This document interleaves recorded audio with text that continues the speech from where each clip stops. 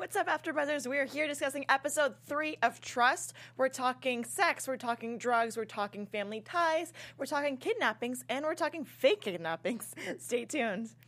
You're tuning into the destination for TV superfan discussion, AfterBuzz TV. And now, let the buzz begin.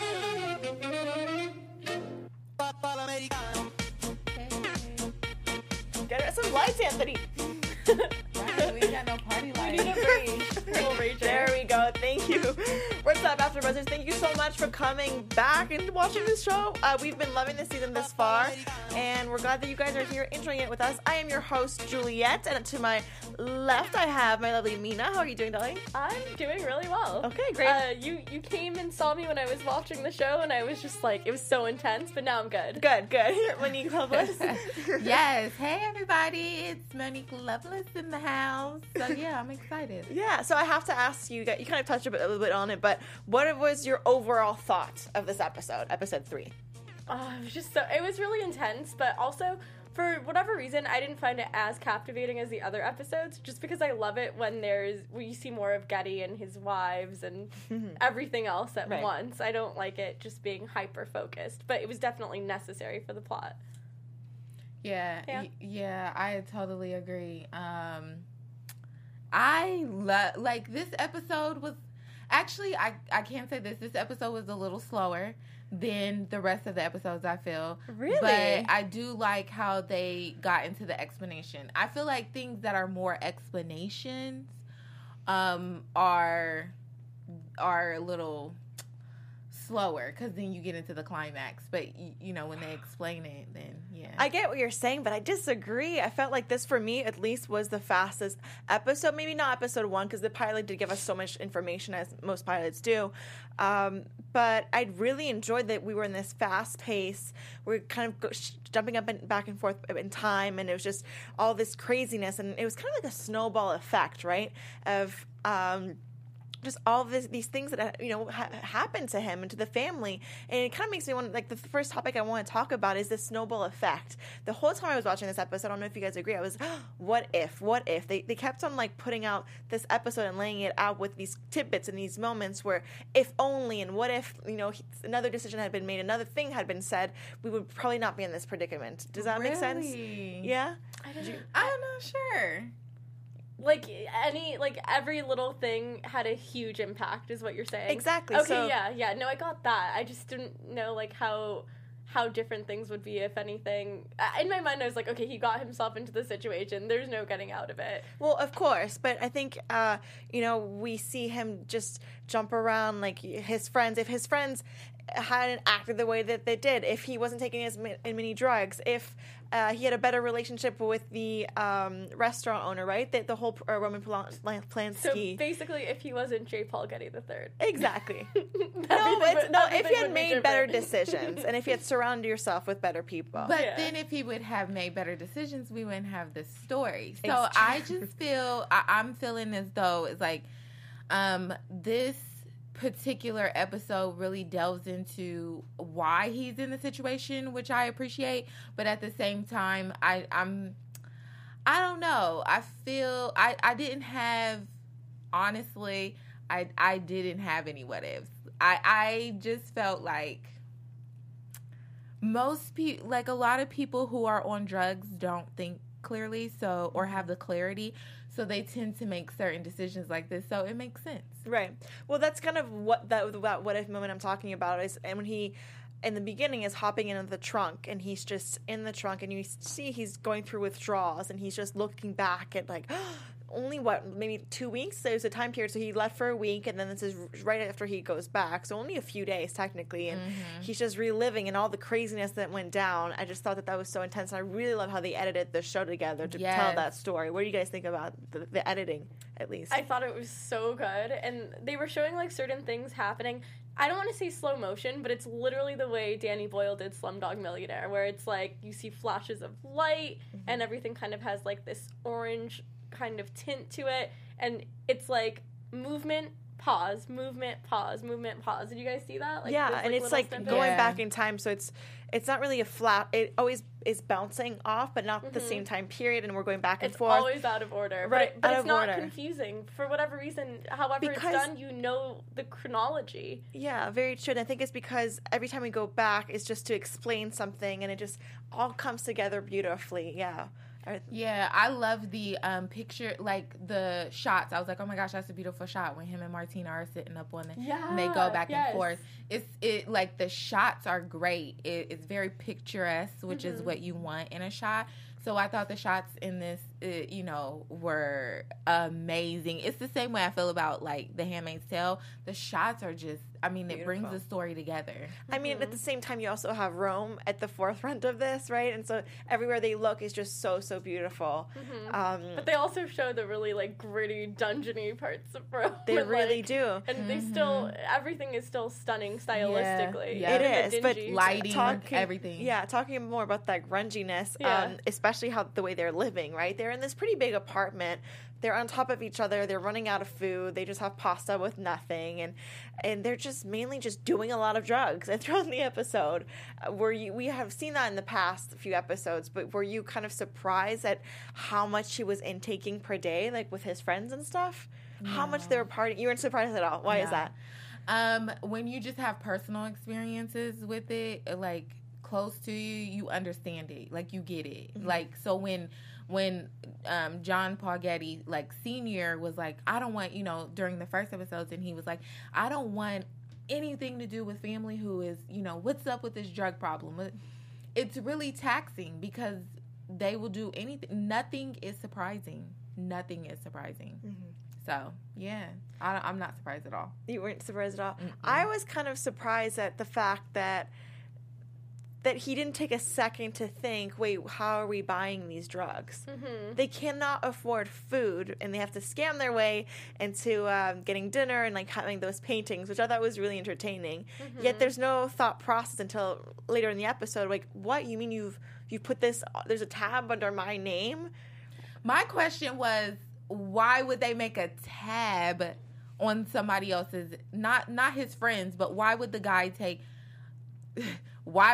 give them a tab anyway? Right. That's what I didn't understand. A tab for them makes sense. Like I said, once again, people who are on drugs make certain decisions that you would just be like, that's a decision not to make. But because they're just not in the right mind. But it's like, why would you make a tab when you're supposed to be a drug dealer? Like, right. Who makes tabs? Especially, I need my money, like right now. I'm not taking no tabs. I owe you. This is not I owe you. So I don't know. That was weird to me. Yeah, it was strange because that made no sense in the sense where he kept on having to come up with different paintings, and we saw in the first episodes how many paintings. There's numerous paintings, and he's begging basically for food, yet they're giving him highly expensive drugs, and they're just throwing the Getty name, and that just, I think, was another way to just show how much back then that name had so much power. He's the richest. He's related to the richest man on earth. Right. Technically, like they said in the first episode when they broke it down, you're rich, but it's in the trust. It's right. Like you're not really rich, but you're rich. Like he said, we never do cash. Like, so it's kind of like people didn't understand that. I'm just blown away by why would you give somebody who is on drugs a tab? Like, right. Seriously. Right. But I didn't get that. But you do make a great point. You do make a great point that no one really knows the reality as they explain it. They put it down. It's like the trust, you only have access to it here and there, but no cash. Yeah. And it's just, I think this show in general is doing a good job at making comment on what the perception is back then, right? The public view versus the actual facts. Right. What were you going to say? I have no idea. I totally forgot. Yeah, totally forgot. Yeah, so when they covered that in the first episode, I thought that was great because now we can see the reality, but a lot of the times people aren't thinking of the reality. And even when he saw it, he still didn't think of the reality. Like, oh, he's going to pay. Like, hello, you just saw everything that goes into this and you still think that he's going to pay out cash to somebody? Right. So his circle of friends feel that he can just go and ask his parents for money, right? His mom especially, which I thought was kind of, it just showed us more about this dynamic of he's not surrounded by the best people. He does seem like he's highly affectionate towards one of the twins, but they seem like they're just kind of, everyone's in the mix, right? Everyone's kind of making out. It's just a lot of sex and drugs. Right. Were you surprised by those twins at all? No. Not at all. No. Like I said, it's funny. I know I keep saying no, but it's funny because when you have personal experience with people on drugs, like, you can see the difference. Like, you're smart any other time. Like, when you start this, it's whatever. It's anything goes. And so, no, I wasn't surprised. I wasn't surprised by anything. I wasn't surprised by the fact they were like, oh, we put your name out there. Oh, now we're scared. Oh, now. Like, no, I wasn't surprised by any of it. Right. But what I thought was crazy is that it just, let's remember that he's 16 at the time. He is 16 years old. And yes, he has like one, maybe two girlfriends. I still don't really know that full dynamic. One, at least, that he's really attached to. Martina. And they just, even though they're living a really, really reckless lifestyle, they don't seem like bad people, right? They're just partying and they're trying to hang out with Roman Polanski, and Getty finds himself in this crazy situation. Crazy, right? Like, when you really break it down like that. I don't get why he would even go back to Rome after seeing his mom and just getting that little lump sum of cash. Like, I feel like there were so many ways for him to not be in this situation, and that's the part that's annoying. And I know we wouldn't have a story if, like, none of this happened, but I just don't, like, how did you get into this situation? Like, it's just so much recklessness. You would think that once he's in the hole, he's not going to keep digging the hole and making it bigger and bigger and bigger. But like you said, when you're on drugs, nothing matters. It doesn't matter. And he's young, he's reckless, his prefrontal cortex isn't fully developed, he's not making rational decisions. Through the prefrontal cortex. I don't know. I just feel like it's all one thing after another. No, but I do agree. But in a way, I feel like he was trying to fix it, but by trying to fix everything, he was making things worse. So you're saying that when he goes to see his mom and she gives him that wad of cash, instead of going to England like we know that he did to go beg for more money, you think he should have just split? Yeah, like, why go back? Is this really the love of your life? Like, why are you going back to Absolutely not. That was annoying. Like, yeah. Like, she wasn't. Oh, freaking, like, teenagers. Like, I just don't... Like, why go back to Rome? Like, you already have all these people after you. If you stay there, they're not going to come after you. Yeah, I think that was a good question. Yeah. Like, why go back? Why return when all of these people clearly threw you under the bus already? Maybe because he didn't want anything to happen to the twins, but it's just... He wants to go to Morocco, you guys. He wants to be with his girlfriend in Morocco and have children and marry her. That's when you want to just shake somebody and say, it's not your responsibility. Like, so... I don't... But he has nothing else to live for. Like, what else does he have? He's not happy without her, and he's living this life. Like, I don't know. I know. It's so toxic. It's so toxic. And you know what? I think that if only he could have listened to a podcast. Right. That Monique's going to tell you guys a little bit about. Exactly. See, he would have got his life together if he would have been listening to this. Right. If he would have been listening to this podcast, he would have had his life together. Okay. Tell us about it. So want to have fun, learn, and grow in all areas of your life? For those who do, we have a podcast for you. Conversations with Maria Menounos. Podcast edition is hosted by our AfterBuzz TV founder and drops every Friday on iTunes. Conversations with Maria Menounos features celebrity and influencer interviews along with secrets, tips on how to be better in all aspects of life, from health and wellness to career, relationships, finances, and more. Let our Maria be the big sister you've always wanted. Just go to iTunes and subscribe to Conversations with Maria Menounos for free. Be sure to rate and comment, and when you do, let Maria know it was us who sent you there. Conversations with Maria Menounos podcast edition. Check it out. So, yeah, if he would have had that, maybe he would have had his life together. It's really good. And she talks about, like, stem cells and, like, all sorts. Like, it's everything. It's not just one thing. So it's fun. Yeah. He would have benefited. He would have. And from the finance part. As Monique said, please do check it out. Such great content there. And leave a good comment on iTunes and tell Maria that we brought you there because, we want her to be happy with us. Definitely. You know who was happy, but it was kind of sad, was actually, his mom, Paul's mom. Poor thing. How do you guys feel about that whole scene when he goes to visit his family and she's trying to get him to stay, and obviously that doesn't happen? What were your thoughts? It's so obvious how much she loves him, and I feel like he is, to a certain degree, a softie, and it's evident. I mean, we find out later that he did kind of have a rough childhood in the sense that his parents always argued. Not his stepdad, but, like, his actual legit, like, biological dad. A lot of drinking. And like, he talks about that when he talks about how they would just, his siblings and him would go to the roof and they'd pretend that they were, like, escaping on a canoe. And when I heard that, I was like, oh, man, like, he probably just, like, went through so much because his dad was on drugs and his mom's trying to keep the family together. And you really feel the love the mother has for him, but you also feel to a certain degree like he really loves her, but there's, like, a lot of pain there, and there is a disconnect and, like, distance there. And yes, obviously part of it is because of the drugs, but I think there's also so much more there where, she probably blames herself for the whole kidnapping and, like, not being a better mother, but she is clearly trying the best she can. Like, I don't think she's a bad mom. We're not there yet in the story, but I do like what you're getting at is that their whole dynamic, you see pain there. Yeah, you do. Yeah, you see. And it's because, probably because of the stepdad, too. You see that interaction. Yeah. How cold it is. Yeah, I definitely see pain, and I feel, like, guilt. She felt guilty that his life is the way that it is. Yeah, for sure. That I feel like that's why she also gave him the money, because most times when parents are like, I'm done, they're not. They're like, you're just coming home to get money so that you can do drugs. Like he said in the beginning, to the child, to his dad, he was like, you want money again? You know. So I'm just feeling like there was guilt there. She feels guilt. I do feel like it was a really sad moment because all the kids wanted him to come home. His mom wanted him to come home, and then the stepdad or whoever he is, the boyfriend, comes in and ruins that moment. Like, you're a nobody. Like, you need to work.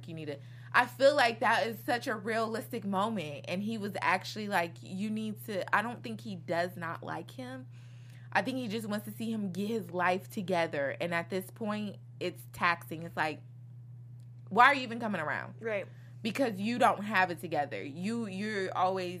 It's just one of those relationships that I think is realistic. It's very realistic. It is. And you were talking earlier about how he just wanted someone to shake him. And it was interesting because what he was saying was true, right? He was saying, I'll pay you $5 an hour. And he was getting that shaking that he needed. It's just that they don't have that relationship for that to be really heard and listened to. It needs to be coming from the mother. And she, I think as Mina was pointing out, it just feels really guilty because she keeps keeping these men, picking these men who aren't really great for her, right? Right. This boyfriend's drinking. He doesn't get along with her son, which is, very imperative to keep a family together. You have to get along. Right. It's just step parent, So I think, a lot of pain there, a lot of stuff. I'm reading right now, by the way, like this is in real life. They're talking about where is Gail now, like where is the mom? And it's just such a sad story. Like, it talks about how, she was really vocal. She was a tough person because of everything that she had gone through. And that she literally cared for her son until he was 54 years old when he passed away. Because when John Paul Getty III was 25 years old, he became paralyzed because of a drug overdose. Yeah. So it's just, like, such a sad story. And I can't even believe, like, everything that she's gone through, not even just taking care of her son and seeing him paralyzed, but everything before that with her husband at the time, who was a drug addict. Right. And I think this show, we always hear the expression, like, money does not buy happiness. And these people are the wealthiest and the most, like, think of all the darkness that surrounds them. Yes, that's so a many great drugs, point. Yeah. Death, that's a great kidnappings, and then not only did Getty survive this kidnapping, which is, considering, like, the mafia. He got his ear chopped off and, like, right. No, but what I'm getting at is that it's not everybody survives a kidnapping. Considering all those crazy situations and scenarios he was put in, the fact that he was able to survive that, comes back to his home and like loved ones, and yet he still is spiraling. We were talking a bit as you're mentioning, and we were talking about his girlfriend. He in this episode asks if someone can. He asked if the girlfriend will marry him and they can move to Morocco and all that. So that actually did happen, right? Yeah. He comes back finally. Not to spoil the show, but you guys know this. He was able to marry her, so that was sweet, but yet still toxic. The money, though. He cannot inherit the money. So there's always a clause. And he did have a kid, and his mother helped take care of that kid because he was unable to do so because his mom was taking care of him and his kid at the time. It's so much. Like, I just can't, like, I feel like people tend to not empathize with the ridiculously wealthy because at times they find them unrelatable, but it's just, like, there is a fascination with celebrity and with, like, the top 1%, top 10%, but also, like, I, like, really empathize with them. Like, this is a super sad story. I can't relate, but I am, like, I still feel really bad. Yeah. In this like particular episode, I even when he was talking to Martina about marrying, and they had to, he had to go because he was about to go through with all this kidnapping stuff, which blows my it does blow my mind, but whatever. It was just one of those things where,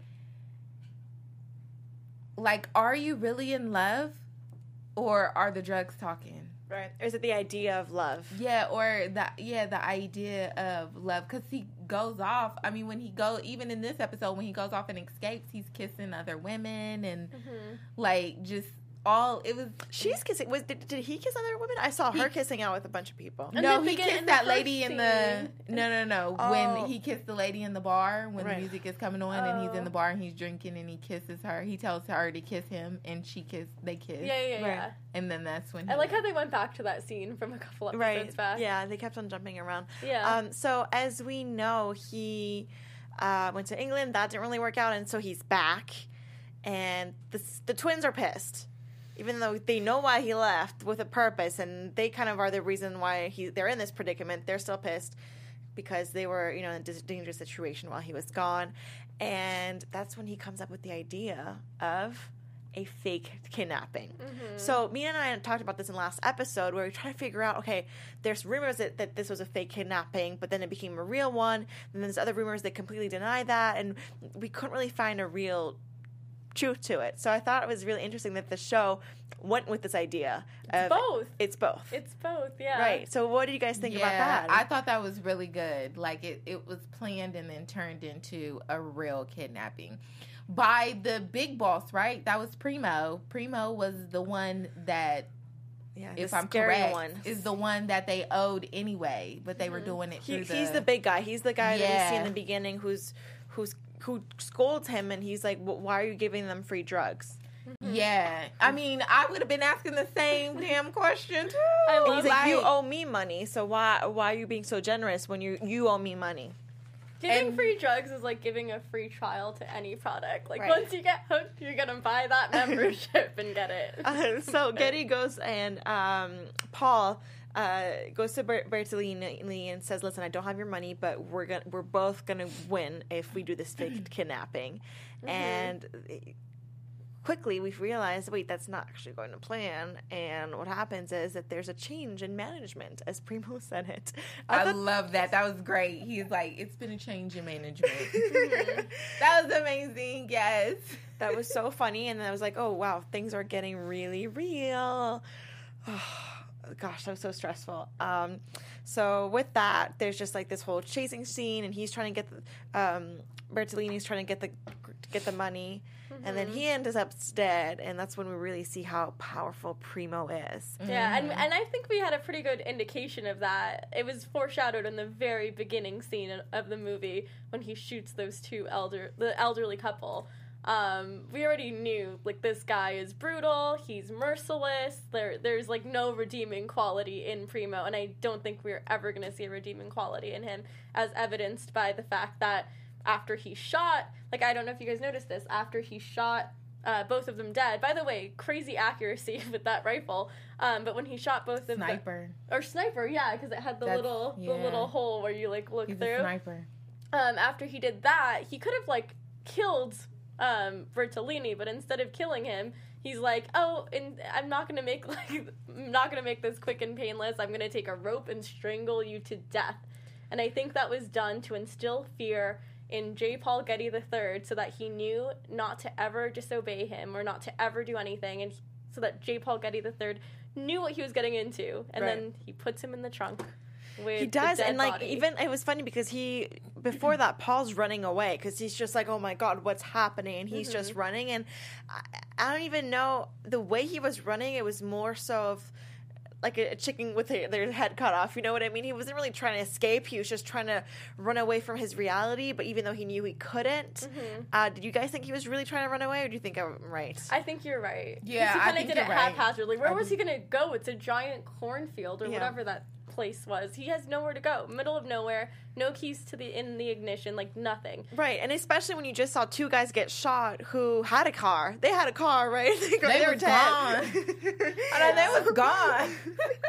So what are you gonna do? And it's funny because even Primo was very calm. The fact that his like capturee runs away, he just like looks at him and he's just like, he knows nothing's going to happen. He's not like, he doesn't stop his killing and then, run after him, which I thought was even more jarring because it was like, oh, wow, this guy's so in control and he knows it. I had so many conflicting feelings. One of my feelings was like, well, why didn't Bertolini just take his handgun and shoot him when he was disarmed? And then I was like, okay, because Primo is like not this black and white evil guy, like there's more to him than that. And another part of me is like, that's what you get, Primo. That's what you get for doing this. And then I was like, no, this is actually really sad. Yeah, no, I don't know. He's the boss, so we'll see what happens. We will. I mean, we know what happens, but I like to follow the show because I feel like they go in more detail. Yeah, for sure. How we, how things really went down. Yeah, I thought it was really cool how they ended the episode towards the end with him in the trunk, yes, as we were mentioning with Bertolini's dead body, because in the beginning of the episode, he's in the trunk of a car, and it's already really creepy, but knowing what we know at the end of the episode, in the beginning, he is in control, right? It's his idea, and he can also see out of it, like that little tunnel or the little light in the hole kind of symbolizes like there still is hope. There still is like a tiny ounce of hope if I change one thing. Exactly, but no, because he's on drugs, he's going through withdrawals, he's in his, they call it the 5-star hotel of kidnappings, right? In a room, his own bathroom, the whole thing, and he's going with withdrawals, and he escapes because he needs coke. And that's why I go back in the beginning of this episode. I keep on saying, what if? Because what if he just had stuck to the plan? We would not be in this predicament, now would we? Yeah. Probably not. He was even wearing the cocaine shirt in the very beginning. Remember that? It looked like Coca-Cola, but it said cocaine. That's so funny. Yeah. I feel like, if you would have... But then again, it's like you staged your own kidnapping. What do you expect? Who are these people? Like, you staged your own kidnapping, and people who go along with that, you are destined to fall into something little more dangerous. He jinxed himself. Yeah. He did. But I go back to the fact that he's a 16-year-old kid who has been doing way too much blow and just doesn't really... He's not just all there yet, Well, that's his fault. Monique has, no patience for him. I have no empathy for people like that because it's just kind of like you are making a decision. You have a choice. You're making the decision to be 16 and do blow. And nobody, you're out, first of all, yes, you may be broke, but you're out in Rome in 16. I couldn't afford to go to Rome. So I'm saying, no, I have no sympathy or empathy for just the reckless behavior. The recklessness that and the non-understanding of that this is life and you choose. Exactly. So the fact that, because I was 16, I knew that well enough. Yeah. I'm pretty sure at 16 you know at least that much, even if your frontal lobe ain't. Right. That's why I really did. Your prefrontal cortex, and actually. your prefrontal cortex is slower to develop when you're a guy than when you're a girl. So that's why girls develop faster no and can make better decisions at the same age that a guy can't. That's so funny. We just mature faster. That is true, because, side note, I just did find out that men don't grow up until 43. So, that's not. It doesn't take until 43 for the frontal cortex. Well, it might. So, but anyways, but yeah, I just didn't feel I didn't feel any type of way about it, because he dug himself a hole, and now he's trying to dig himself out of it on drugs. All of this while you're on drugs. Right. There's no way. That's why I really did enjoy that scene of him running away. Yeah. Because prior to that, you could argue, oh, well, he's young. He surrounded himself with bad people. He's not the one who did the tab. All these things are happening to him.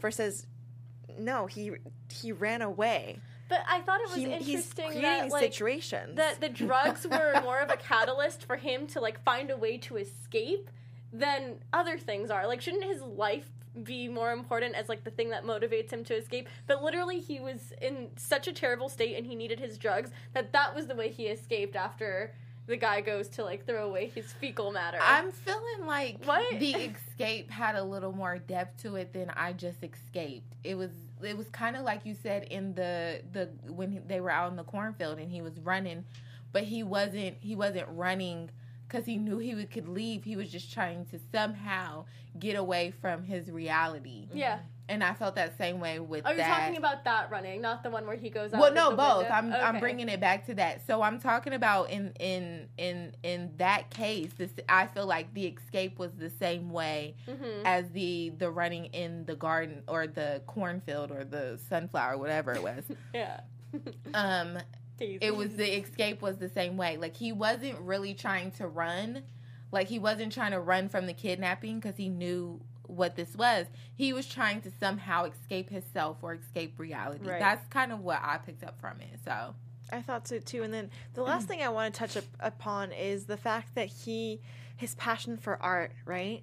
That his friends are getting drunk and they continue to go party to go to Roman Polanski's house, which I thought was such a funny touch to the show. Especially Roman Polanski back then wasn't who he is now. I mean, he's he's obviously going to be the same person, but was really at the peak of his career, and everyone wants to party with him. Like, it's really cool. There's awesome filmmakers in town, yet he doesn't really care about partying with the stars and the socialites and all that. He just wants to go and sleep in front of a painting. Mm-hmm. Well, that's because he understands the celebrity life. Well, not celebrity, but the wealthy life. Mm-hmm. That's not intriguing to him because he's seen it in a negative light. Mm-hmm. So he's really, I feel like he tapped into something that he's more passionate about.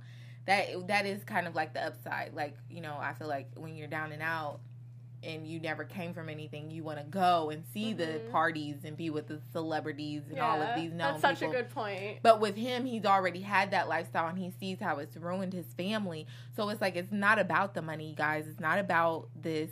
It's about a passion. And he is experienced more of the passion of life than I want wealth in life. So, and I thought it was also I don't know who that guy was, a gate opener. He handles the museum of some sorts. Anyways, the guy who lets him in, he's telling him about the painting. The painting was from Battista San Genovi. I'm sorry if I'm missaying this.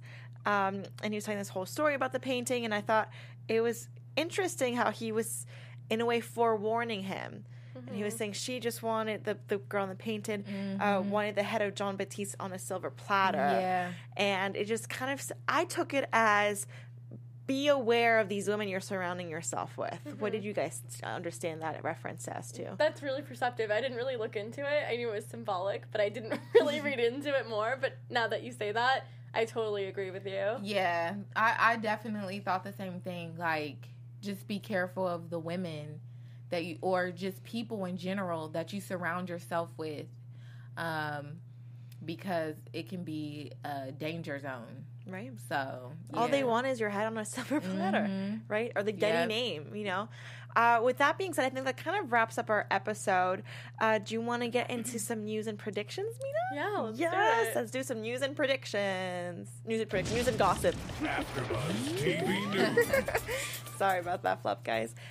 So yeah, what'd you get with us for some news? Well, this is like more from a historical context, but in the very beginning of the episode, we see, you know, all of the different riots and how John Paul Getty III is kind of like throwing stuff and he's kind of in there. And it's just like a lot of chaos going around. So I found out that this was actually known as the Hot Autumn, and it refers to the widespread unrest in the 60s and 70s in Italy. And basically there were like different acts of terrorism, but it was carried out on both sides. There was a right-wing and a left-wing paramilitary group. And the groups it was just like a lot going on. Like I can read the whole thing to you. But it was like this whole movement, and there were a lot of people who opposed this movement, and it was like the younger generation that would protest against it, and obviously like different factions competing for power, and that was what was really going on at the time. Yeah, I think that's interesting. It's an interesting point because although, yes, he is technically not Italian, he is living amongst the Italian people, and he is young, and you're saying that the young people are fighting at least their government and they're taking action versus he's living a life of just sex and drugs and rock and roll. Yeah. So I think it was a good juxtaposition of between what's going on in the world, the real people versus the Gettys of the world. So really, really cool. What about the title of the episode? So La Dolce Vita means the sweet life, and it's kind of ironic because there was nothing sweet about it, but it kind of refers to like indulging in like the finer pleasures of life. But it also refers to a legendary film by Fellini, and it was in this film that the term paparazzi also became like an American word in a sense, because it is an Italian word, but it became used like It's the more intentional commonly word. Yeah, it's an intentional in our like, you know, in our society where we're like, oh, paparazzi, TMZ, like this, that. So yeah, that's the other reference. There's like a lot of film references within this whole Getty series where there's like film references here, there, and with Roman Polanski. I think that's a great, I honestly, this is what came to my mind. I think that's a great title for this, The Sweet Life. Like, honestly, if you have the life to be able to stage your own kidnapping because you even think you're going to get money, like, you're not going to stage your kidnapping if you're poor people. Yeah. You're going to be like, you're not getting anything out of it. So I do think that's like actually a perfect title for it. What? Yeah, it is. And that Fellini movie you're referencing, yeah, he it's a character in the movie named Paparazzi, and that's really interesting it's an international world-renowned name for a job. Yeah. Now that was based on a character, which is really a really fun fact. So thank you for sharing it with us. Yeah. Definitely. With that being said, let's hit some quick predictions before we wrap the show up. And now, your AfterBuzz TV predictions. Ooh. All right, Monique, what do you got for us? Do we really have predictions with this show? Like, since how we know what happens? would you Okay, I mean, I'm just asking. I know I understand the next, but I'm just saying, is there really predictions? Well, I mean, a couple questions. Have you guys seen the promo for the next episode? Yes. Okay. Do you want to talk a little bit about that? Yeah, sure. All right. So I am so the next episode is I don't know. I feel like it's going to be a little bit better than this one. This one, I think it was good, but it was just slow for me because they were trying to explain the kidnapping. But I think next episode is really going to pick up, and I'm actually really excited to see next episode. What are you... Okay, if you don't have a prediction, is there something you would like to see? Do you not necessarily think it will, but what would be cool to see? It's hard to say because... like, you kind of already know the story. That's why I say, do we really have predictions? But it's hard to say because you already kind of know the story. I do want to get more into, which we do see next week, more into the Primo kind of kidnapping, that side of things, and how it really is for a real kidnapping where he can't just open up the window and have his sailor and boat and, you know, be talking to the person that actually kidnapped you and having all these friends. Yeah, moments. So him kind of going through that, and I think we see that side next week of the real kidnapping. Mm-hmm. What you thinking? I definitely want to see the relationship between his mom, Gail, and him. I mean, J. Paul Getty III. I think we're definitely going to see that in next week's episode. We're going to see, like, how affected she is by the news of his kidnapping, and we're going to get more into depth with that. And I'm pretty sure we're going to see flashbacks of him and his mom's relationship in the past, maybe things that went wrong, things that went right. And, like, that's what I'm most interested in, is, like, those interpersonal connections. And, you know, I want to know, why is J. Paul Getty III the way he is? What was he like as a child? Why is he like this now? Like, what motivates him in life? And what are some traumatic memories he has from his childhood that have caused him to act a certain way? Like, that's what I'm most interested in when it comes to the development of the plot. Right, I agree. That's really what I want to see, too. I want to... in this episode, at least, he mentions his grandfather showing him paintings at a young age. So I want to see young Getty with his grandfather. I want to see more of the mom and the dad, and why he is in this situation at 16 years old, living alone, full of drugs, and that just is his reality, and his mom's aware, and everybody's aware, and no one's really doing anything about it. So that's what I'm excited to see. It's going to be the first episode not directed by Danny Boyle. Right, so I'm super curious to see, like, how does that change everything stylistically? Because I loved, like, how everything was stylistically for episodes 1 through 3. Now I'm kind of like, what are we going to expect now? Like, how is it going to change? A lot of shows do this, and FX especially will have different directors and each episode. So I think, I'm excited. You know, as much as I've really enjoyed these episodes, I think it's going to be really cool to have things changed up. With that being said, guys, please go on our iTunes and rate, comment, subscribe. Go on our YouTubes, like our videos, and also go follow us on Instagram, on Twitter. Where can they find you? You can find me, I'm Monique Loveless, and you can find me everywhere at Miss Mo Loveless, and that's MSMOLOVELESS. So make sure you check that out. And also, every Tuesday, I am on The Voice at 10 p.m., so make sure you check that out, too. Hey, everyone. I'm Mina Wahab. You can find me on social media at Mina Makes Magic. And make sure to tune in to the season finale of America's Next Top Model and watch our after show at 8 p.m. on Tuesday. It's going to be really, really awesome. Awesome, guys. I'm definitely going to be tuning in those two. As you guys know, there's so much content here on AfterBuzz. Those are only 2 shows out of so many others. So get lost in the AfterBuzz rabbit hole. We have so many different channels. We do wrestling, sports. We do a lot of red carpets, too. So we get to hear from the stars themselves. And go check that all out. And follow me on Instagram at Bonjour Juliet. Until next time. Bye, guys. Bye. From executive producers Maria Menounos, Kevin Undergaro, Phil Svitek, and the entire AfterBuzz TV staff, we would like to thank you for listening to the AfterBuzz TV network. To watch or listen to other after shows and post comments or questions, be sure to visit AfterBuzzTV.com. I'm Sir Richard Wentworth, and this has been a presentation of AfterBuzz TV. See you later. The views expressed herein are those of the hosts only and do not necessarily reflect the views of AfterBuzz TV or its owners or principals.